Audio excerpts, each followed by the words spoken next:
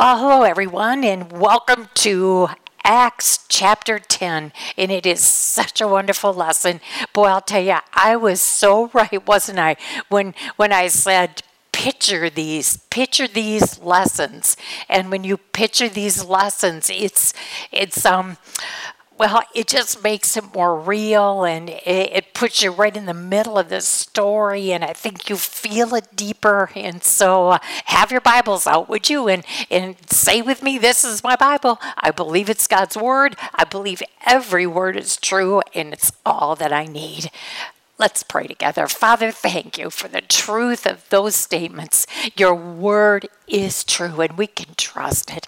So as we go into this lesson, may our hearts be wide open. May our ears be receptive to your voice, because you are going to be speaking to us in Jesus' name. Amen. Well, last week we just talked about, I told you it was one of my favorite chapters, and I mean it. I love to hear about Saul's conversion.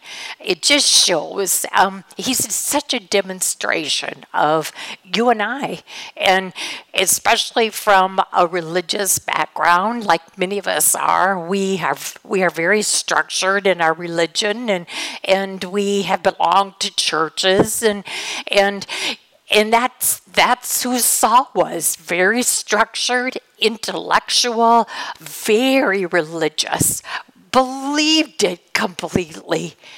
And yet, what a demonstration of being so religious and believing you're right and being wrong. And a religion without a personal, and I mean personal, relationship with Jesus, you're missing it all. And that's what the gospel message is. And that's why, again, it's so important that as we studied Matthew and John, and then I said, let's go into Acts, because now we've got to watch how this gospel was brought to the world and how it is the one and only story of salvation. And so last week we watched Saul being humbled.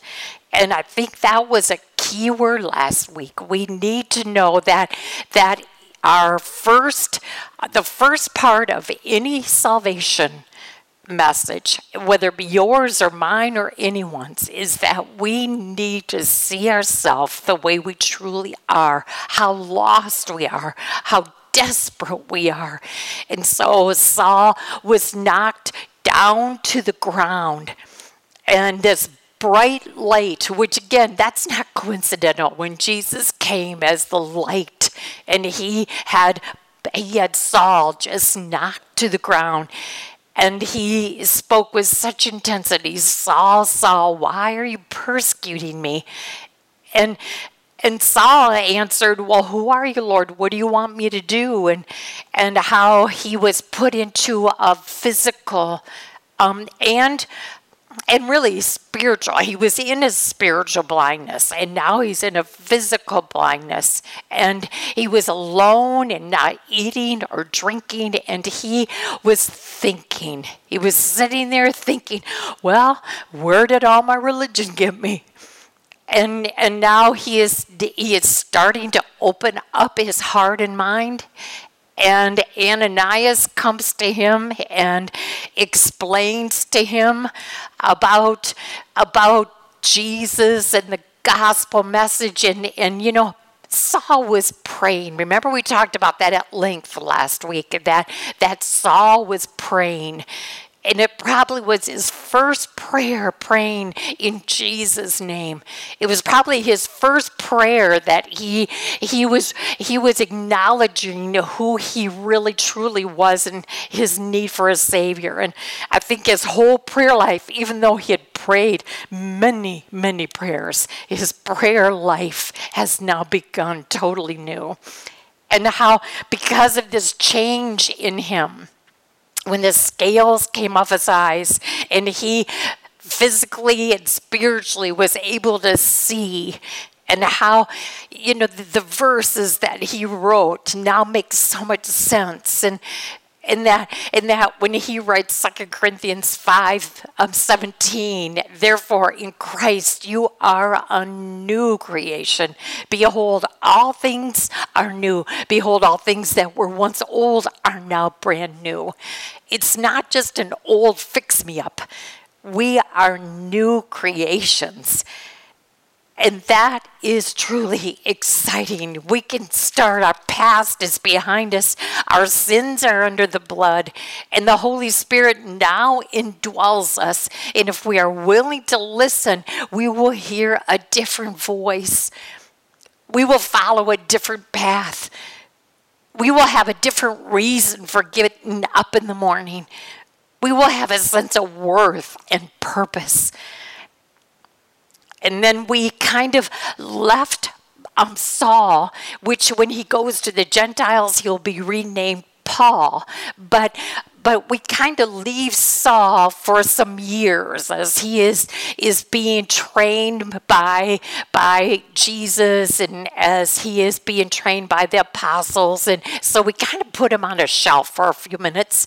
And we go to Peter, who, again, we see a drastic change in his heart.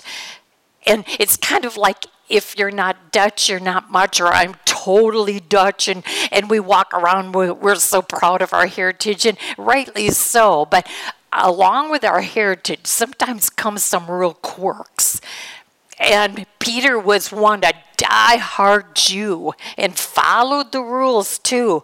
And one of the rules was that Jews did not associate with Gentiles. And yet we know that Jesus told them that this gospel was to go to Jerusalem, Judea, Galilee, to Samaria, to the uttermost parts of the world, which meant the Gentiles. And how the Lord had to start working on Peter. And this is a beautiful trait, that the Lord doesn't pounce on us.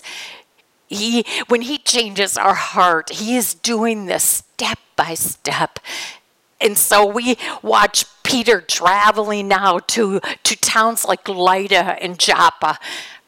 We were introduced to a man named Aeneas and to a beautiful woman named Dorcas. And we watch how Peter is now opening up the gospel to these areas. And then we ended last week with such a profound line that Peter stayed in Joppa for some time with a tanner named Simon. And again, that's really quite mind-boggling for any Jew to think Peter was staying with a man who worked with dead animals, which couldn't have been more of an unclean demonstration. And so here now Peter, his heart, that's why I prayed what I did a few minutes ago, that our hearts will be open and that our ears will be ready to receive maybe something new, maybe something you never thought about before, or maybe the Lord is trying to extend you to understand in a deeper way. Because we have in our West Michigan area, we have gotten legalistic.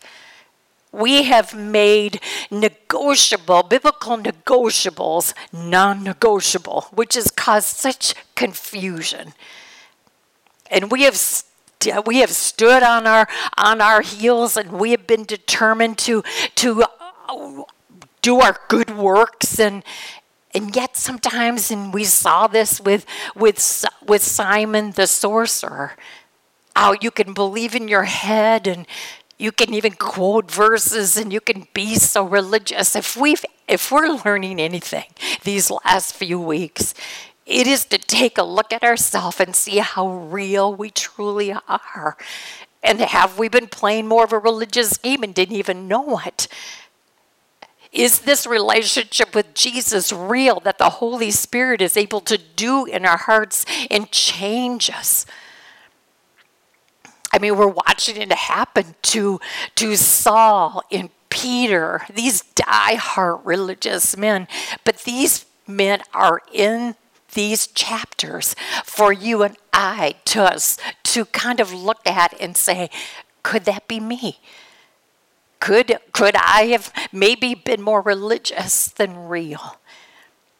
So now again, picture this as we go into the 10th chapter, because this is major change. At Caesarea, there was a man named Cornelius, a centurion in what was known as the Italian regiment. Now, he was a Roman. He was an important man. He was a centurion. He was in charge of an Italian regiment of 100 men. And he lived in Caesarea, which was a gorgeous town on the Mediterranean. And he and his family were devout and God-fearing. He gave generously to those in need, and he prayed to God regularly. Now, when I had you answer that question, when you wrote it down, at least for me, when I was writing these things down, I thought, he looks almost perfect. I mean, words like, he was a family man, he's devout, he's God-fearing, he had a generous heart to those in need, he prayed to God regularly. Maybe that's describing you. Maybe, I know for the longest time it was describing me. And thought, and then you read that and you think, wow, I'm pretty good. I'm in a right relationship. And you know what was missing here? You know who was missing in this explanation of who Cornelius was? And that was Jesus. And I cannot stress enough, a relationship, a religion without Jesus is futile. It's for nothing. It's useless. And that's why maybe so many people are walking around hopeless. Because Jesus is our hope. Remember, we've been talking about those words that only Jesus can give us an understanding of their meaning. And you see, if you don't know Jesus personal, if you're not working at that relationship, if you don't want to know him more, like Paul said when we read that verse last week, I want to know him more. I want to know the power of his resurrection. I want to know the power of fellowshipping with him. And I want to know the power of the suffering that he had to go through.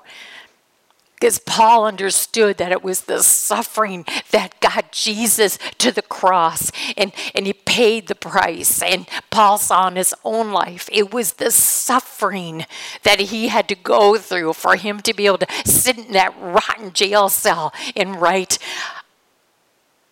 and he will supply all my needs. And I can do all things through Christ. Be anxious for nothing. Pray about everything.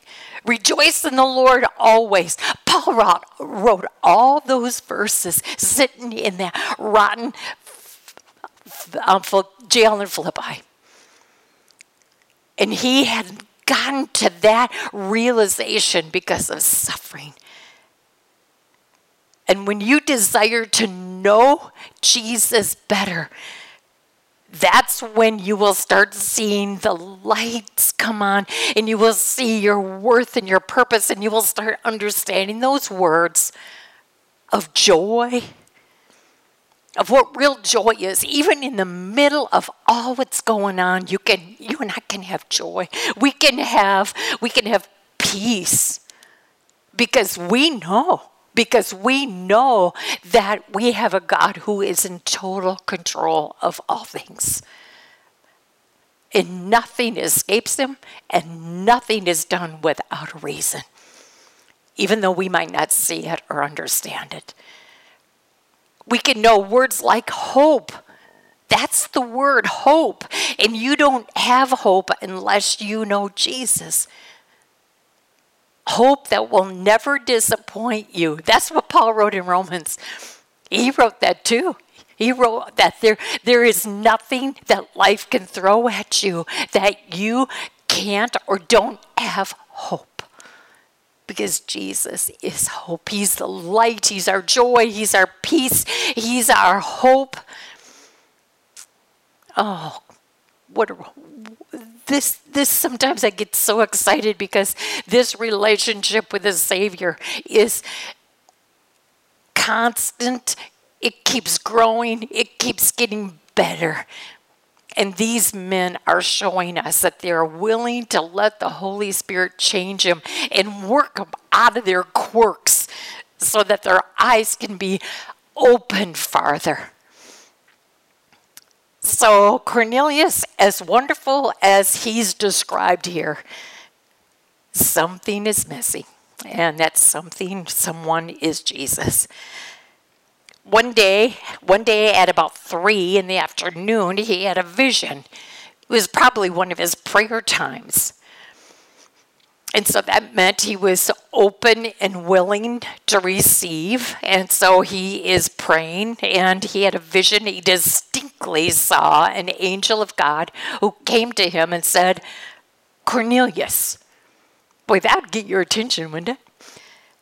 When an angel of God, I mean, you see this form of bright, like as he describes it later as a man in shining clothes. And then that man in shining clothes calls him by name, Cornelius. Cornelius stared at him in fear. What is it, Lord? The angel answered, your prayers and gifts to the poor have come up as a memorial offering before God. Now, you might say, well, look, see, he's prayed, he's given gifts to the poor, and the Lord said that that's wonderful. And it was, except that the Lord wanted Cornelius to know that that's just a start. He had a heart that was pliable. He had a heart that Jesus could work with. And so the angel said, your prayers and your gifts, and I mean, this was very noticeable to God. It's like God said, I can work with him. He's got to start. But it's not quite enough. It's not quite enough at all. But at least he's pliable. He's soft. He's workable. The angel went on and said, now send men to Joppa to bring back a man named Simon who is called Peter. He's staying with Simon the tanner, whose house is by the sea. So very distinct instructions. And we know that they're true from what we read in the previous chapter. When the angel who spoke to him had gone, Cornelius called 2 of his servants and a devout soldier who was one of his attendants. So he had 2 of his own personal servants, but then chose a soldier who was very devout. And he sent them. He told them everything that had happened, and he sent them on now to Joppa. Now, verse 9, this is when I almost want to say to you, now synchronize your watches. Because God's timing, now we can say it, but this is a perfect example that God's timing is so perfect. I mean, when he timed this at 3 in the afternoon for Cornelius, and then he has, at just the right time, Cornelius sends these 2 servants and the devout soldier and on to Joppa. And then about noon, figuring this time-wise, about noon the following day, as they were on their journey and approaching the city, Peter went up on the roof to pray. You talk about a connection. How God is working in all these people here to synchronize it right at the right time. Peter went on the roof to pray, and he became hungry and wanted something to eat. And while the meal was being prepared, he fell into a trance. Now, I'll tell you, God certainly knows how to get someone's attention, and he knows what to use. I mean, he just plain knows how to do it, because this is perfect.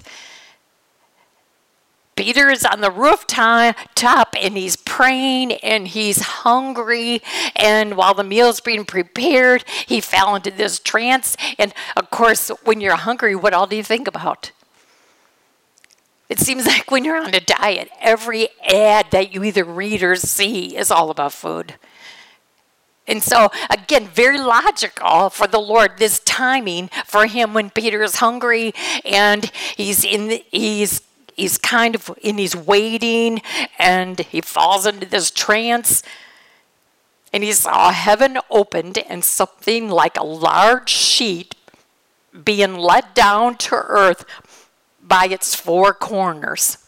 Now, did you picture that? Like heaven opening, this big sheet coming down, four corners, and it contained all kinds of four-footed animals as well as reptiles and birds.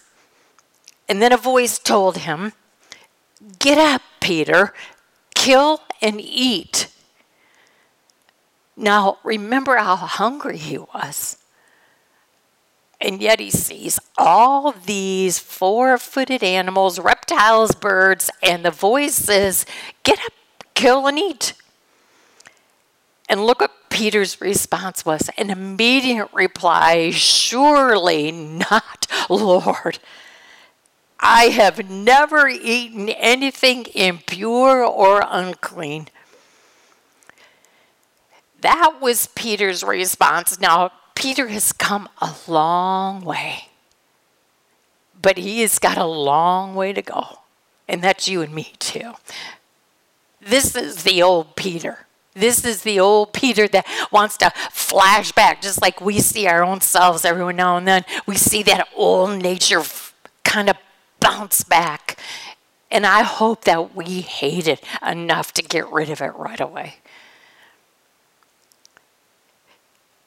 Resist what is evil. I remember that's a line in God's word. Resist what is evil. Hate what is evil. And I'm finding that that is so far more than just bad things that are going on. Hate what is evil. Hate it when that old nature, that old self comes rising up again. Hate it. And then the verse goes on to say, and cling to what is good. Cling to what is good. I have to make a conscientious effort to hate what is evil. When I see this rise of my old self come up, I have to hate it enough to be able to then run to God's word, allow his Holy Spirit to remind me what I know, and I cling to God's promises. And this is the old Peter. "Oh, surely not, Lord. I can't eat anything that's impure or unclean." I happen to write, Peter has a bad habit. We've all got them, and we all know when we've got to get rid of them. But this was one of Peter's bad habits. He just seemed to say no to the Lord. Like for instance, Matthew 16, verse 22. When Jesus predicted his death, and Peter took him aside and began to rebuke him. "Never, Lord," he said, "this shall never happen to you." and you know what? Jesus says, "Get behind me, Satan." I mean, this whole thing, you look at that and you think, well, Peter meant well. Yeah, but wonder if... what was the devil's goal? It's to keep Jesus from the cross. And the devil is so sly and tricky that sometimes he uses people you least expect. And here was your classic, one of Jesus' own. The devil was trying to use Peter to try to talk Jesus out of it. And then in John 13:8, you remember this too, when Jesus was washing the disciples' feet. And Peter, right to Jesus' face, says, no, you shall never wash my feet. And Jesus' response was this: unless I wash you, you have no part of me. Unless you allow me to wash your feet, you have no part of me. So, here is just one of those kind of right in your face kind of things that make you think, what do I keep doing? What weakness do I have? As Peter was just so impulsive, and he was so quick to say, no, that's not possible, or no, it's not right, even when it's coming right out of Jesus' mouth. Or maybe you're reading God's word and it's coming right out of Jesus' mouth. And maybe you're saying, yeah, but no, that's not for now, or no, I can't possibly do that, or no, it just doesn't work, or this doesn't mean me, or whatever excuse you want to come up with. But when it comes out of Jesus' mouth, who are we to say no? That is a bad habit. Well, the voice spoke to him a second time. Do not call anything impure that God has made clean. See, we're talking about a whole new era has now broken open. And maybe the Old Testament Leviticus law, the Mosaic law, maybe that was all in place, yes, for a very good reason. But Jesus has come to fulfill that.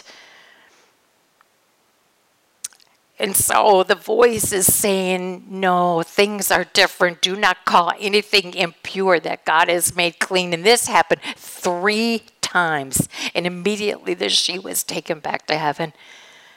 3 times. There's that 3 again. Deep emphasis. You can't miss it. There isn't any doubt when something is that clear 3 times. And while Peter was wondering about the meaning of the vision, the men sent by Cornelius found out where Simon's house was and stopped at the gate. And they called out, asking if Simon, who was known as Peter, was staying there.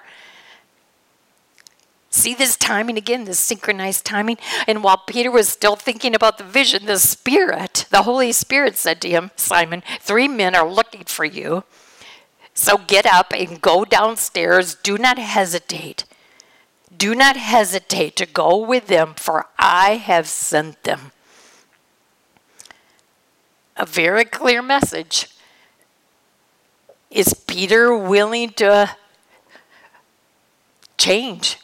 Or is he going to get stuck in his old way? Is he willing to listen to this voice that's telling him, I'm opening up a new way for you, Peter? I mean, we saw last week he had Peter staying at the home of the tanner. And now, then you kind of see him kind of adjust. Oh, no, I can't do this. I can't go that way. And then you hear the voice 3 times with a deep emphasis. Come on, listen, Peter. The Holy Spirit, Peter was willing to listen to the Spirit, even though it was so contrary to what he had been raised with. When our hearts are changing, when Jesus wants to grow us and mature us, are we willing to open ourselves up? I remember sometimes when we study the book of Revelation, there's so many interpretations in that. And all I say when we start this study, all I say is, will you be willing? Because a lot of times we believe something because we're told to believe it.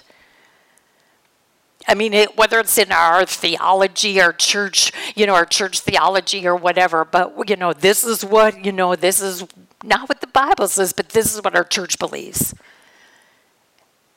And so when we begin a study of Revelation, I will simply say, and I won't take one side or another, but I say, will you just please open your heart and your mind, and you're willing to let your ears be in tune with God's Spirit, that maybe he will show you through his word and his Spirit a whole new way of thinking. Because this couldn't have been a newer way of thinking. And what we see in verse 19, while Peter's still thinking about this, I mean, I'm sure he just can't hardly fathom. But yet the voice says, don't hesitate. These 3 men are coming, and don't hesitate. Verse 21, Peter went down and said to the men, I'm the one. I'm the one you're looking for. Why have you come? Now, I wrote in my sideline by my Bible is obedience. You know, sometimes you might not understand. Like Peter, he's still wondering and he's still pondering and he's still thinking about this vision.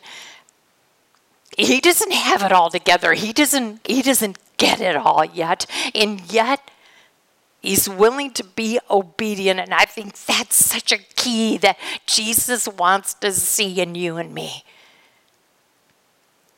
Are we willing to be obedient to his word, to his voice, even though we might not understand it all right now? When Peter said, why have you come? The men replied, we have come from Cornelius, the centurion. He is a righteous and God-fearing man who is respected by all the Jewish people. Now, I had a little confusion with he was a righteous and God-fearing man. He was a righteous, and we know that our righteousness can only be made in us. We can only become righteous through the blood of Christ. We can only be bought back, made right through Christ. And Cornelius hasn't met Christ yet, so how can he be righteous? And I thought, and I kind of, when I saw the first verses of chapter 10 and now these verses describing him, he was stuck in the Old Testament. And that's how in the Old Testament, they were made right through their sacrifices, through their obedient life to God, through the prophets, and through like Moses and Abraham and the circumcision and all those kinds of things. And Cornelius is kind of stuck in the old way of thinking, that old school. He thought he had done everything in the old Judaism. And so that's how they were made right. But see, the new has come.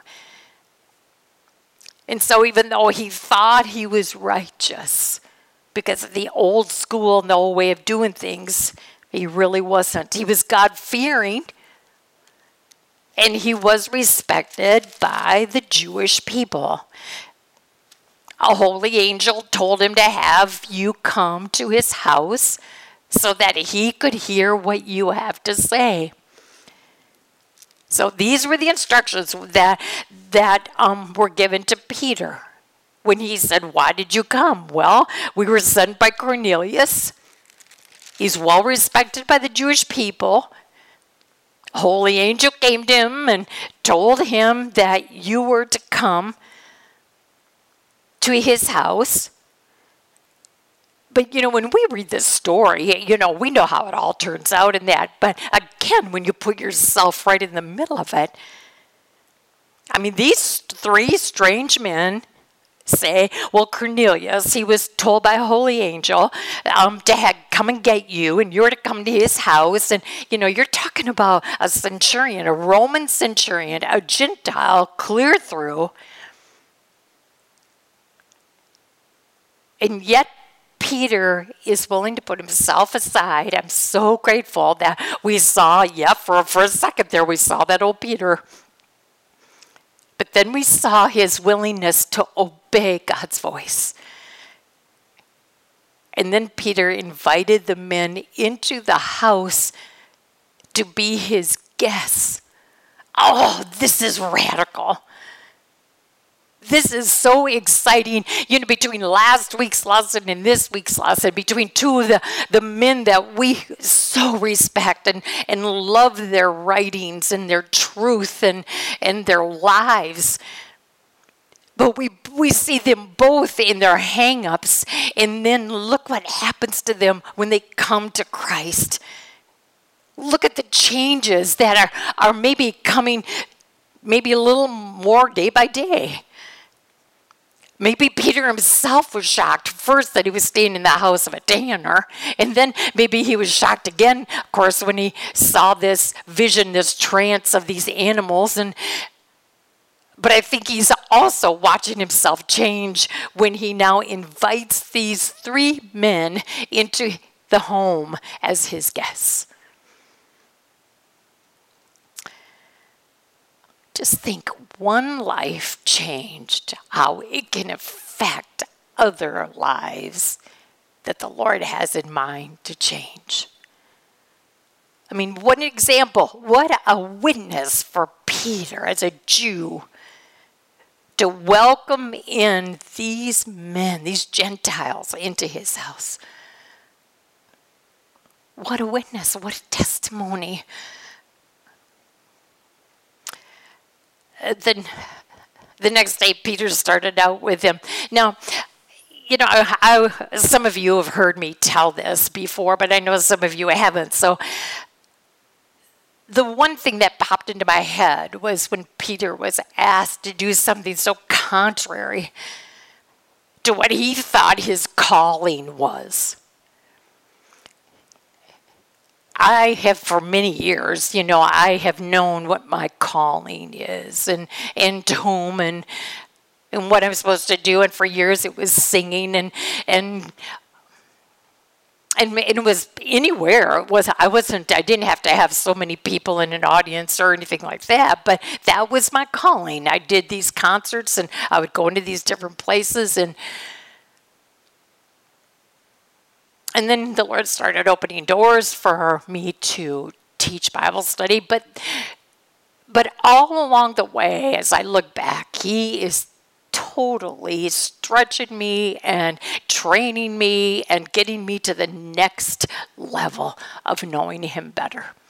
And one of the examples, one of the things that happened to me that was very much life-changing was when our youngest son, Jason, was involved in a ministry called Golgotha.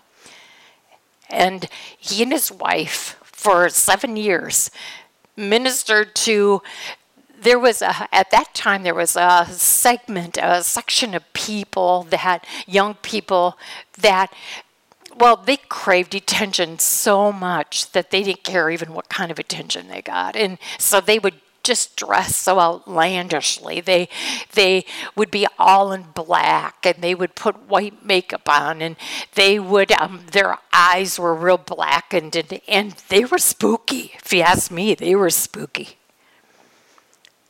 And they were very obstinate. They were just difficult. And it was, again, just a cry for help.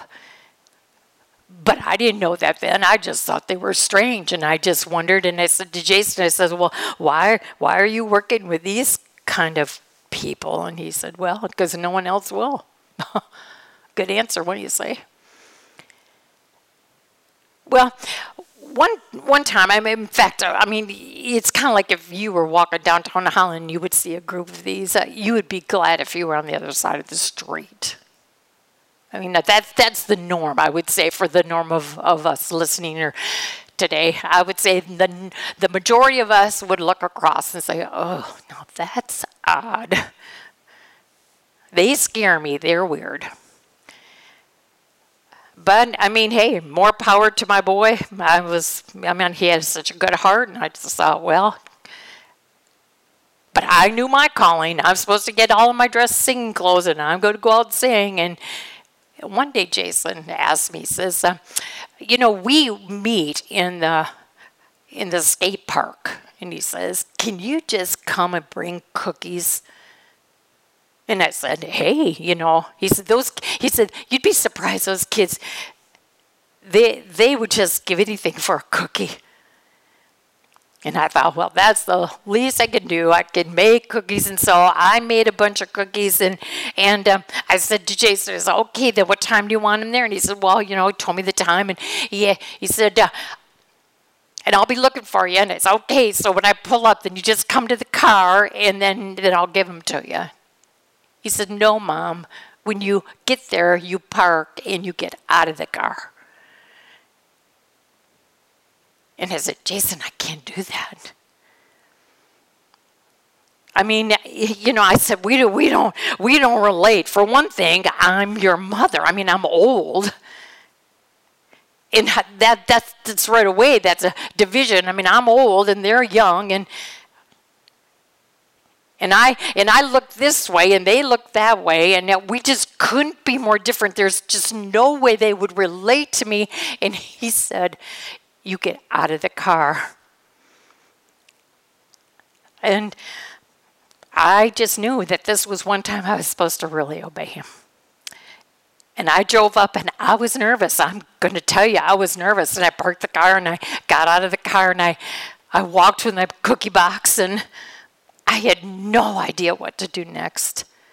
I didn't know where to go. They were all around, and I didn't know what to do. And Jason, he knew I was there. He was just kind of waiting for me to figure it out.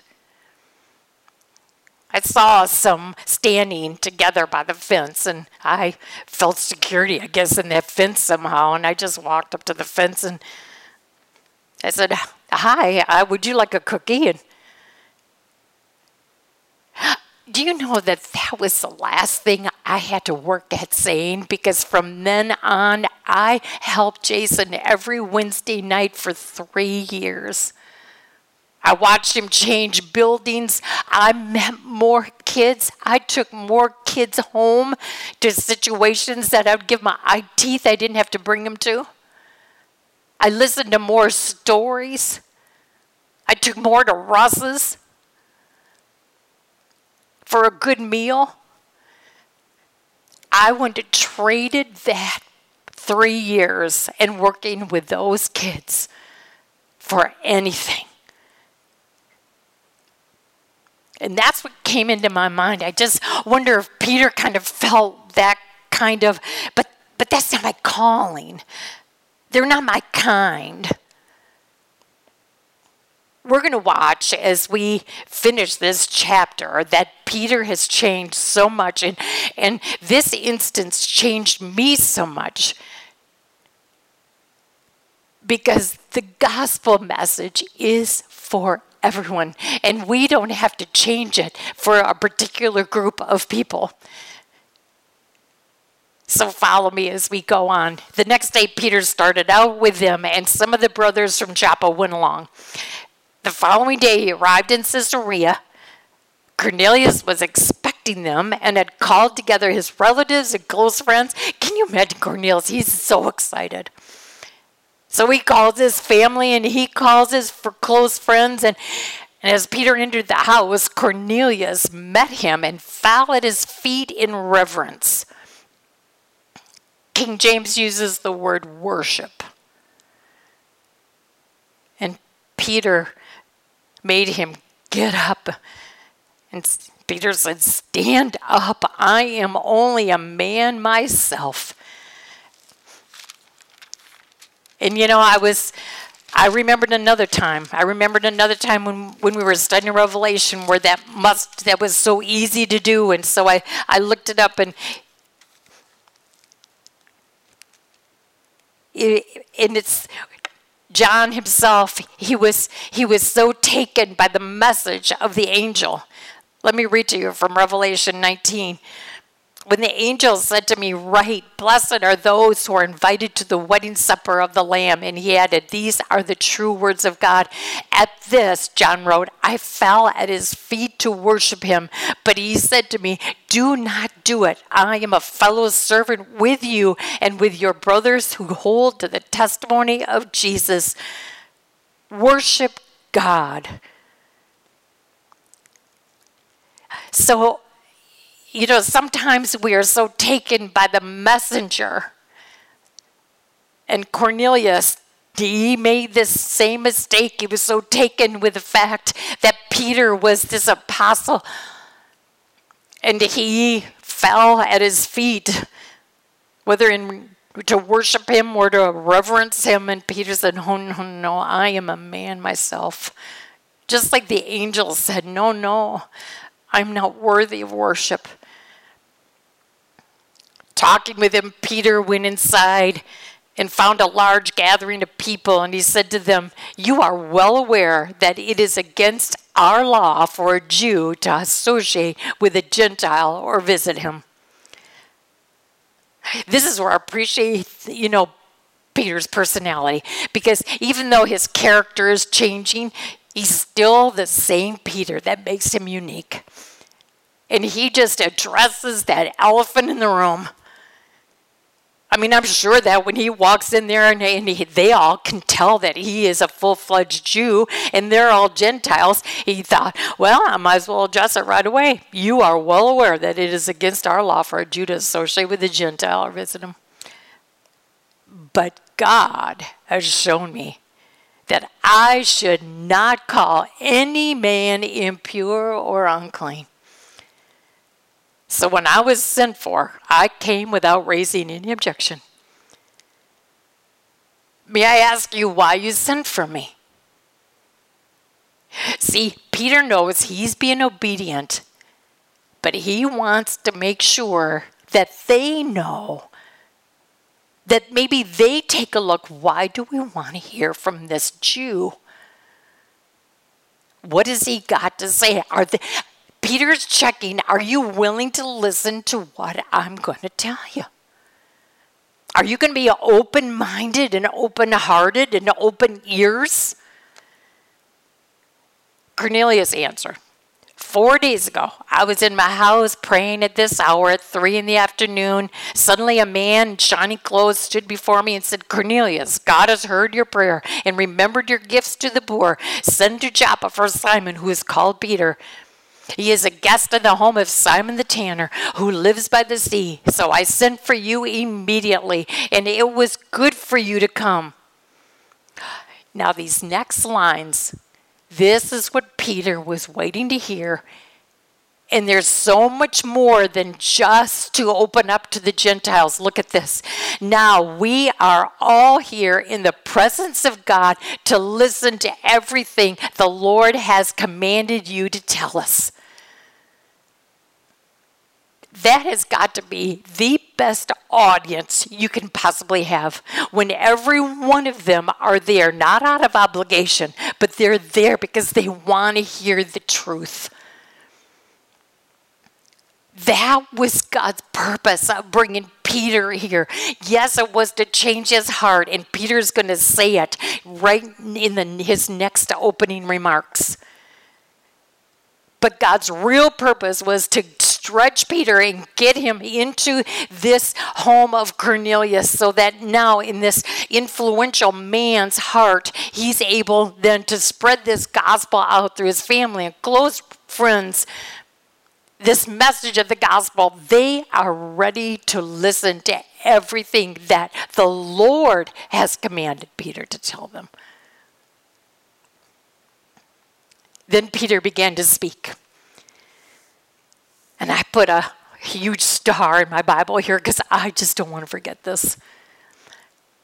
I think this answers so many differences of opinion and what causes such division sometimes in denominations.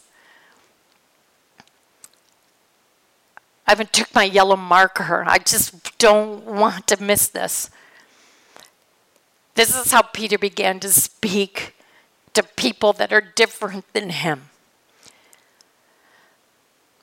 I now realize, see, it took a while, but I now realize how true it is that God does not show favoritism, but accepts men from every nation who fear him. Just think, I now realize how true it is that God does not show favoritism.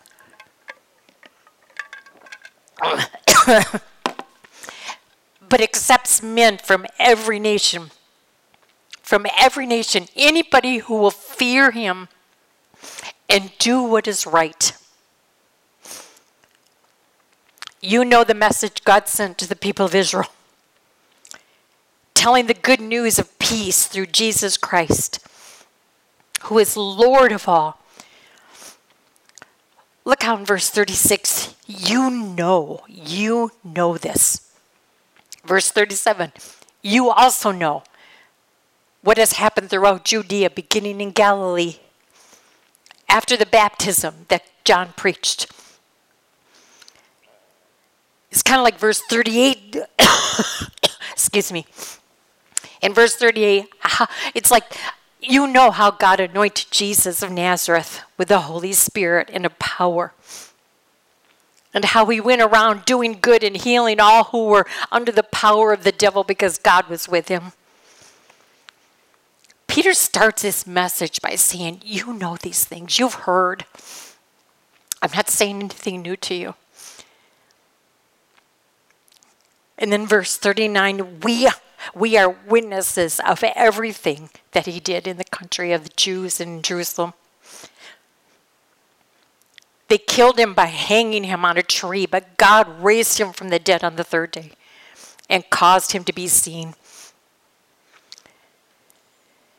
He was not seen by all the people, but by witnesses whom God had already chosen, by us who ate and drank with him.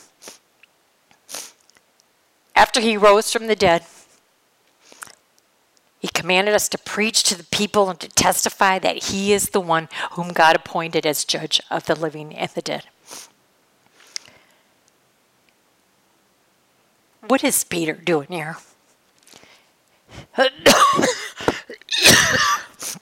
I'm so sorry, but my voice is doing good, but every once in a while I get this clip, so I'm so sorry. But what is Peter talking about here? What did Cornelius say? We are ready to listen to everything the Lord has for you to say to us. So Peter opens up by saying, you know. So he's reminding them of what they know.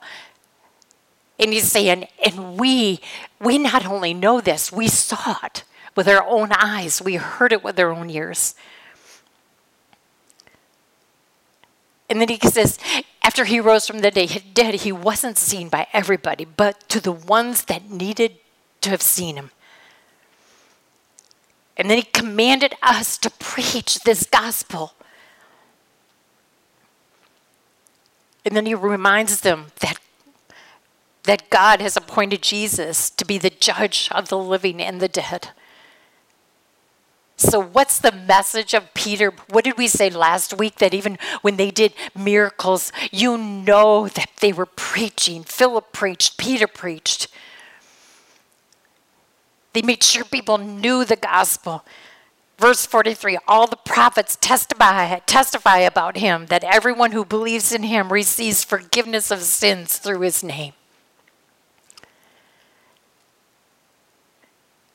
So he's saying, look what the Old Testament prophets prophesied. Look at the story of Jesus. There's so many prophets that prophesied about Jesus coming, and it was fulfilled.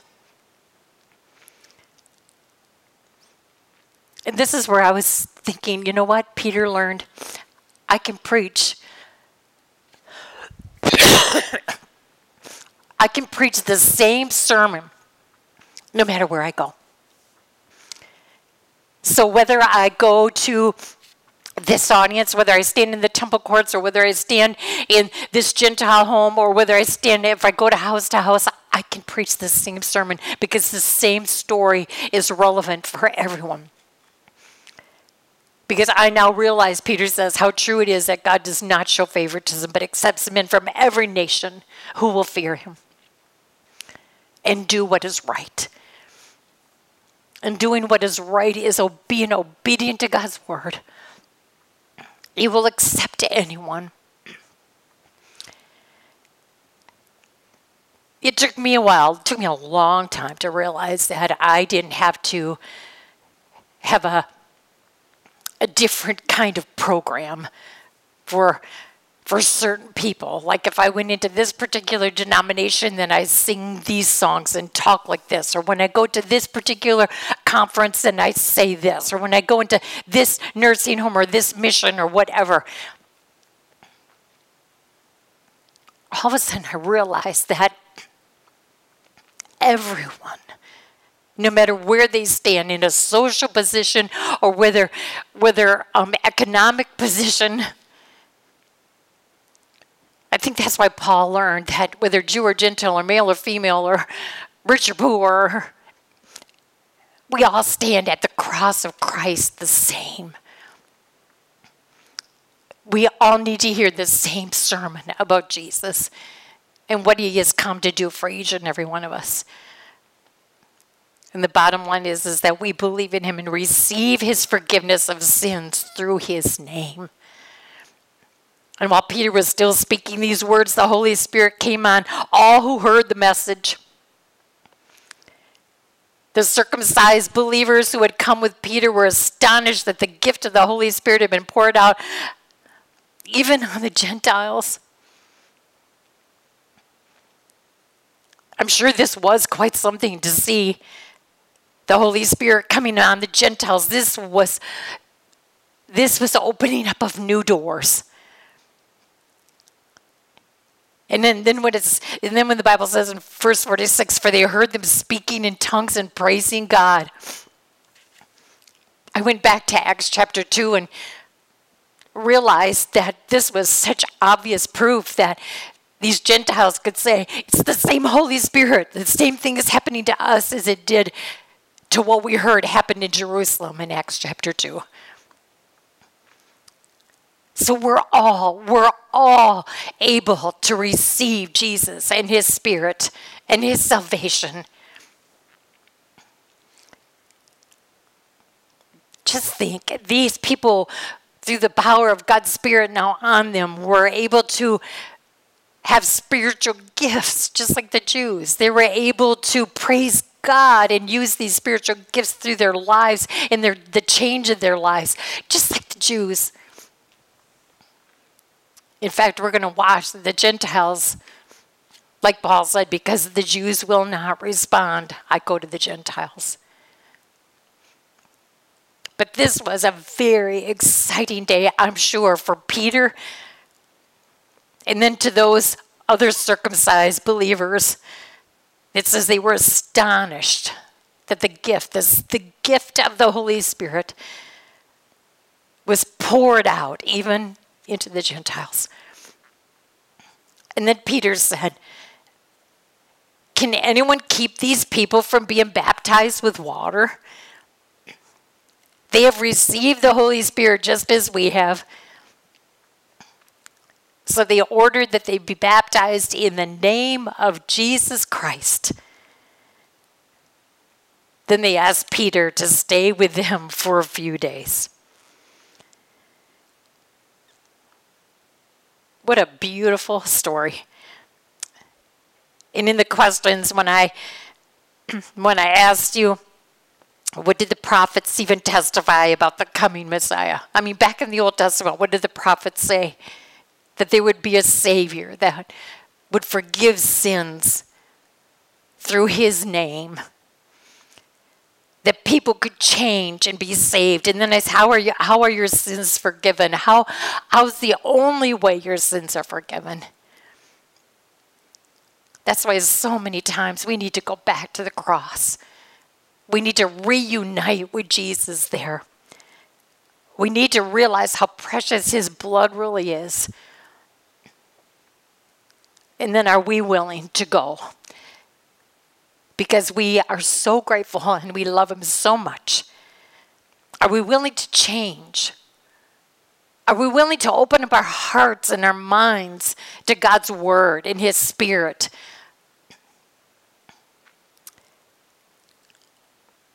I'll tell you, this chapter just leaves me asking you this question. Can you honestly say that you've had a Damascus experience? Maybe that's something you need to kind of look at Saul about. Very religious, but have you had a Damascus experience so that now Jesus can become real in your life and you can start this whole new life in Christ? Again, I say he's not ready to fix just a broken old you. He's out to build a whole new you. Not just fix the old one, but to build a whole new you. Or maybe you're like Peter, and it's so easy to watch those weaknesses come back, or the old you start coming back. Are you willing to just say, search me, O God, and know my heart. See if there be any wicked way in me. And to know that in his time, he makes all things beautiful in his time. And something beautiful, something good, all of my confusion, he understood. All I had to offer him was brokenness and strife. But he made something beautiful of my life. Are you willing to take these chapters and see where maybe you fit in and why you feel that Luke wrote about this particular story or person? Because maybe, just maybe, God's Spirit through Luke wanted you to see yourself and to see what you can be in the name of Jesus.